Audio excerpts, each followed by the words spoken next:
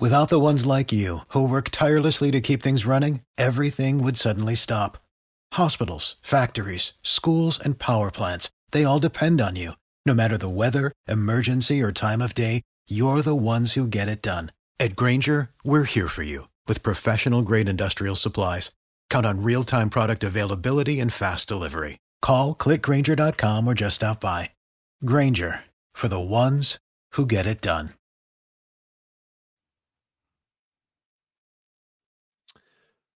We believe in Carolina basketball. It's not 2024, but it's post-holidays, I guess. We're back. Carolina basketball is in action coming up just in a few hours. So I don't know if anybody will see this little preview show that we're going to do. We'll kind of recap, maybe just go over a few things that stood out with the Oklahoma game. That was, I think, is going to end up being a very big win for us on the resume when the tournament selection process starts. But yeah, man, we're back, bud. We're back, and I feel like our set is growing. I feel like we look good now. We're coming along a little bit. It'll keep getting better. Welcome back to the show. My co-host with the most, Mr. Zach Talitsky, my brother-in-law, but honestly, just my brother and Carolina alum. We're getting this thing kicked off. I'm getting excited for conference play. You and I talked about it, and we don't really need to get too much into it because we do have Charleston Southern tonight. And as we saw with the University of Kentucky, when you overlook anybody, it's college basketball. People can get hot. Things can happen. UNC Wilmington walks into Kentucky and steals one. I don't see that happening with Charleston Southern tonight, but hopefully we take care of business, and we'll go through maybe some keys to the game and kind of what you're looking for from the Tar Heels and anything that stands out. Like, we'll keep it brief. I felt like I went a little long-winded the first time because I was so excited to start this show with you. I've been trying to get you to do some sort of business with me since I met you, and your family now, so you sort of have to. But anything stand out from the Oklahoma game? How you feeling going into the holidays or going into conference play after the holidays? What do you think? Yeah, I think that was a must win. I think it's a huge game. I think going 4-2 in that stretch of 6 ranked teams was big, and probably the best stretch of basketball we've played under Hubert, with the notable exception of the run to the finals. But still, an important, maybe the best stretch we've had in the regular season since he's taken over. So huge win, like you said. It sort of takes some of the pressure off going into conference season. The last couple of years, I feel like as a fan, it's been stressful. Like every ACC game you feel like was must win and had all these like NCAA tournament implications. So feeling better. We still need to, play well, and the ACC schedule doesn't do us any favors. We open up with 3 road games. We've seen a bunch of road teams lose early in other conferences. And so, it's going to be tough to open, but that was a great win to have on the resume, and definitely will come in handy come selection day. Yeah, I read somewhere, and again, please, anyone that ends up watching this, apologies if I'm not quoting this stat correctly. Zach and I are coming back after Christmas, and we're trying to make sure that we do our due diligence and getting this show up. And I didn't get a ton of time to do the research, but I saw somewhere where we had never played 5 ranked teams in that short span of a time in, I guess in the last 100 years, or if ever. So it was like the longest or hardest statistically stretch of basketball that Carolina's schedule has ever seen. Was that correct? Yeah, that's what they said on the broadcast, which is amazing. Yeah, that's incredible. Given the schedule we play annually. So that's no joke. And to come out of that 4-2, feel pretty good about. Yeah, one of the things that stood out to me, and then we'll, I guess we can kind of look for keys to the game and what you're looking for, because there are some things that I am looking for in this game tonight against Charleston Southern. I was very, very fortunate to play college basketball, and there were certain games, even at Bowling Green, where we would have a couple games right after break where on paper you're supposed to roll, especially at home, and sometimes that can be a trap game, and there's things that you go into that game, even if you're heavily favored, that you want to accomplish. But before we do that, one of the things that stood out to me from the first episode was that you and I kind of raved about RJ Davis, and that trend continued into the OU game. Like he is vastly becoming Joel Berry to me. And the only reason I say that, their games are different, but, and I think you mentioned this, you got to have some dogs on your team. And, people throw that around because of the meme, dog. And But RJ Davis seems to make the big shot, take the big shot. He doesn't seem to be rattled to me. And again, like the kids from New York, I know a couple guys that trained and worked with him in high school in New York City, and they rave about, how mentally tough he is. It just shines through. I feel very comfortable with him taking big shots, and it's really nice. And I don't want to pour dirt on any former players, but it's been a few years where I felt like, okay, that's the go-to guy. Like we got to get the ball in his hands. And if he can't get a look, then we'll live with what we get after that. But I love having RJ Davis, and it just seems to, again, shine through and reverberate what we had talked about going into the OU game. It's shown through in that game as well. Absolutely. I mean, he's playing like a first-team All-American, and he's what you want in a senior guard. Makes free throws too down the stretch. So if we can get the ball to him, if we're ahead, he's going to make 95% of the free throws. He's taking and making, every big shot. He's like willingness to win, or at least come close to winning, like the Kentucky game.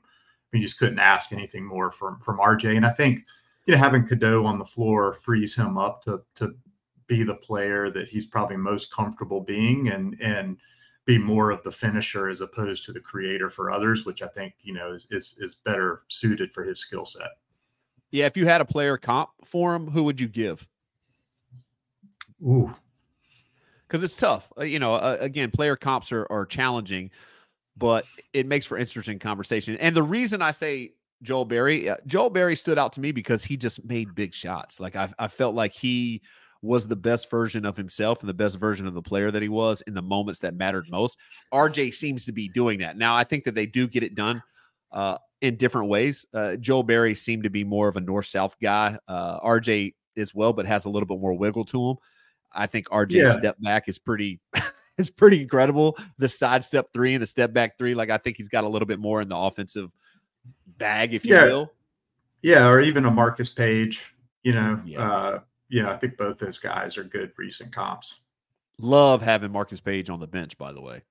That's got to be great for the guys. Younger guy, can relate, not too far removed. I'm sure they do king of the court all the time and have some nice battles, learn some tricks of the trade. Really, really, really cool. So, all right, headed into Charleston Southern. I looked it up. I think they're like 4-8. I don't foresee them being a very difficult game at home, but you never know. You got to show up. You got to take care of your things. Coming off a break, coming off holiday. Maybe there's some cobwebs there. We're at home. We got to get it done. And for me, I would love to see something from the guys that we're going to need down the stretch. I feel like our stars and the guys that have kind of had big games are going to play well and do well. And even if they don't, this won't be a game where it hurts us a lot. But we really need these 6, 7, 8 in the rotation to start gaining some confidence, start getting some rhythm, reps. What are you looking for from the team? I think exactly that. I think statistically they're supposed to be the worst team we've played so far. So hopefully we, get a good working margin, able to get, our second team some good minutes, have them play with confidence, have them execute. If not, Hubert's going to have to shrink the bench again. I thought going into the year we would be, 7, 8 deep, maybe more, but it hasn't really played out that way. And so unless these guys can come into games like this and demonstrate they deserve those minutes, I mean, Hubert's going to have to, shrink it going into ACC play. So, they really need to step up if they want to keep seeing the floor. Yeah, I'm also looking forward to Elliot Cadeau continuing to take a step forward. Now, he's not one of the guys that's going to be 6, 7, 8. Like he's going to be in the mix, and I think a very pivotal. I don't think anybody would kind of debate that. He's going to be a pivotal piece to the team's success moving forward. But this is a game where, you try things and you kind of grow in your role a little bit when you don't feel like it's going to cost the team. Like, unfortunately, this sounds bad. I never want, all turnovers are not created equally. So you never want to say, hey, go out there and don't take this team lightly and try new things and don't get out of pocket. But this is a game where I think Elliot Cadeau could be aggressive and kind of find maybe spaces within the offense that he feels comfortable being a little bit more aggressive, a little bit more of a threat, maybe making some more plays because he is a playmaker. So, I think the more and more he gets comfortable, the more and more reps, the more and more minutes that he gets, come ACC play, like that's going to pay big dividends. And I think he's the one starter tonight that could really benefit from just getting reps in, getting game reps, you know? Agreed. And you want him to be pass first, and that's good for this team, and that's the role he should play. But at the same time, if someone just leaves him wide open from three, I'd like to see him take it and obviously make it. And having to keep him honest, because we play better teams who sort of scout us, and if he's just looking to pass only, and they slough off of him or take away that quick pass, that's going to be a problem. And it'll just make him quicker. I mean, he's shown great burst and drive, and he gets to the rim, and he's finished well at the rim. But if he, is a threat from three, it's just going to make him a step quicker too. So, I agree. I think this is a good game for him to look to be aggressive. And if they slough off of him, maybe take a couple threes and prove he's a threat. Yeah, I mean, he's shown the ability to make tough shots. I mean, he hit one going right, coming off a ball screen, fading, to the right towards the baseline over top of a big that was closing out or drag coverage.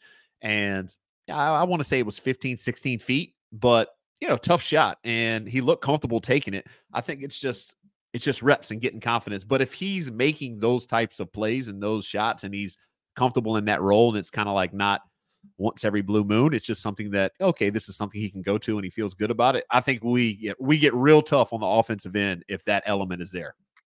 Agreed. Yeah, it's been a little bit unusual. He seems more confident taking tougher, almost like step back mid-range than he does, stand still, spot up threes, at least so far, which, I don't know. I haven't seen him take enough threes to know if that's warranted or not. We'll find out.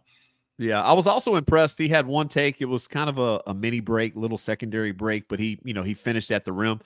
He's got a lot more bounce than I thought, or, I had seen highlights in high school and everything, but he's got some athleticism and some quick twitch, fast twitch muscle, more so than I had imagined against college guys. And so I've been impressed with that too. So I'm looking for a little bit more of that tonight, and hopefully we'll see it.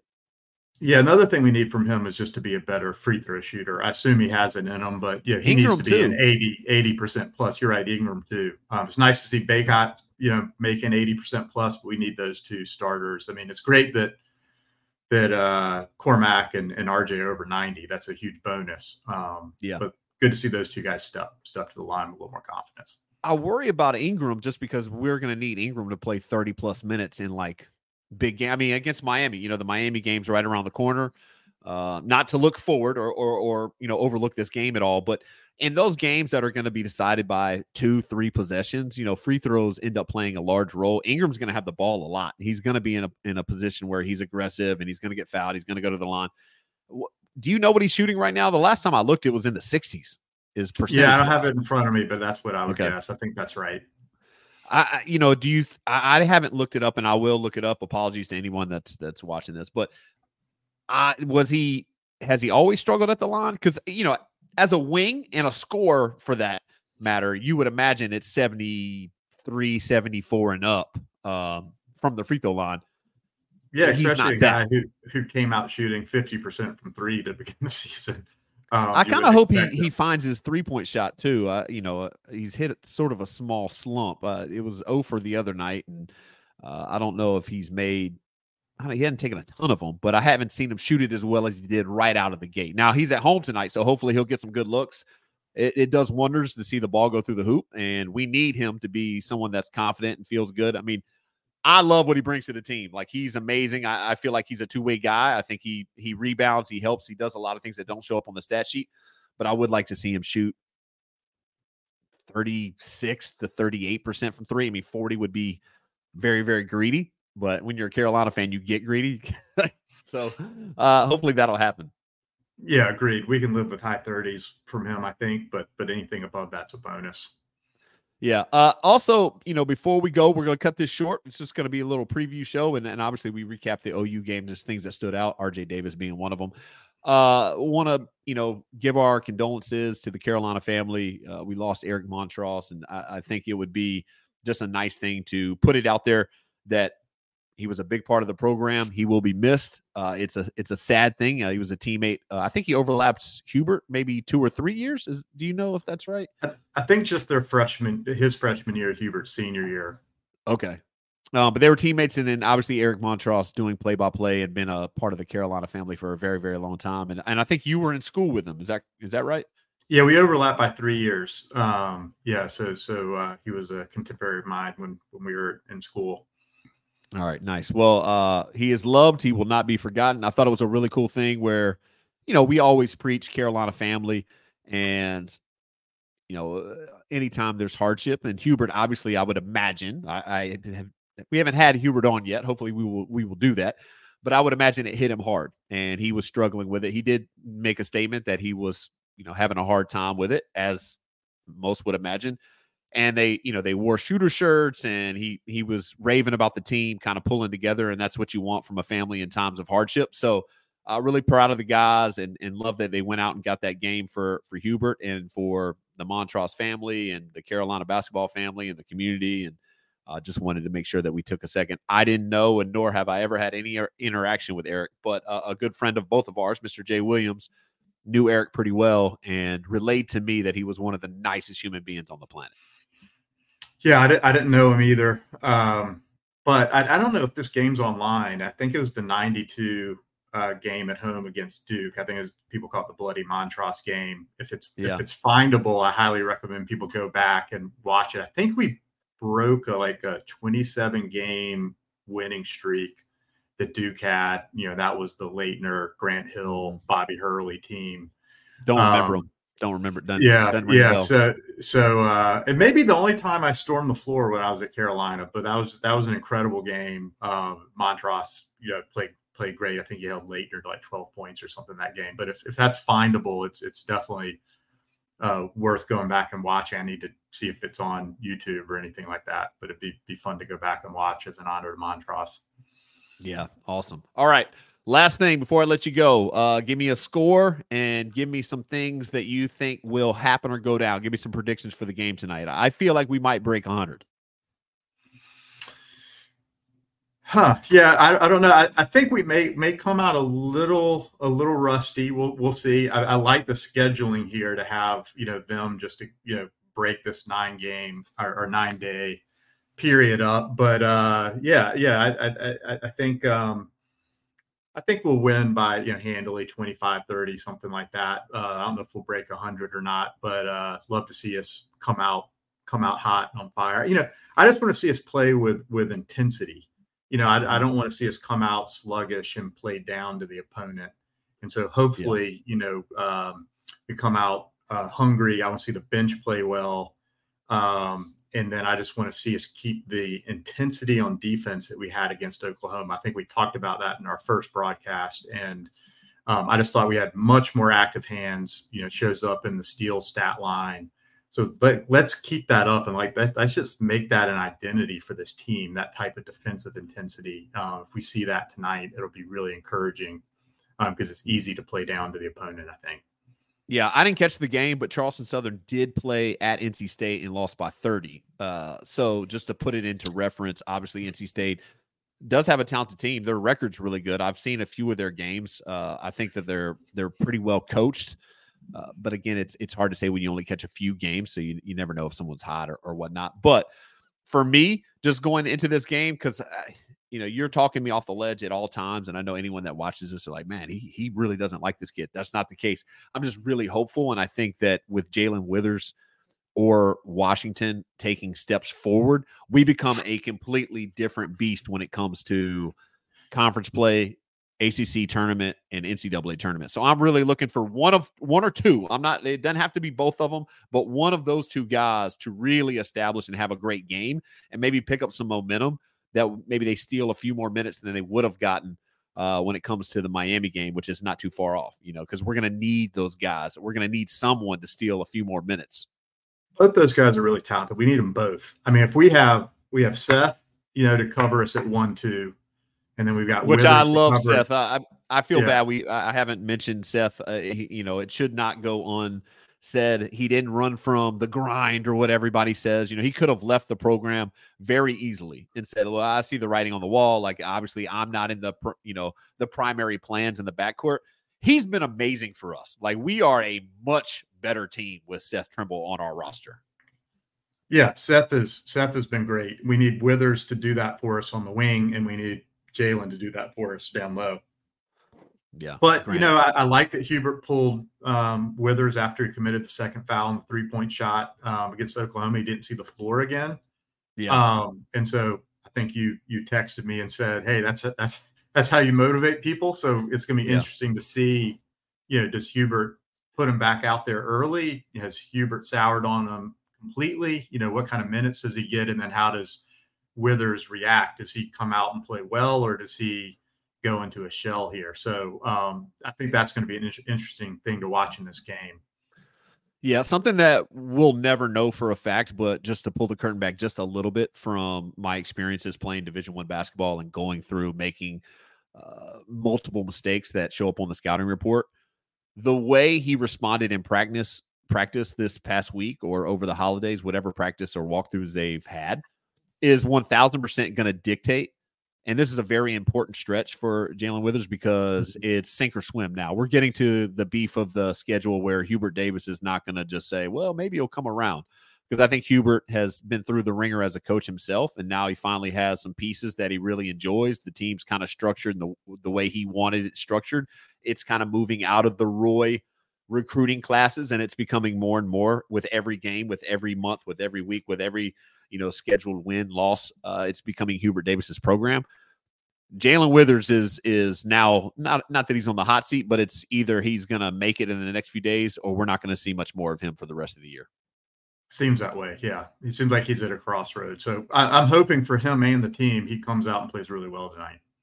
Awesome. All right. Well, hopefully we can get back on here and we'll recap. I should have marked down some predictions to see where we were right or wrong, but I feel like in the discussion we'll point that out.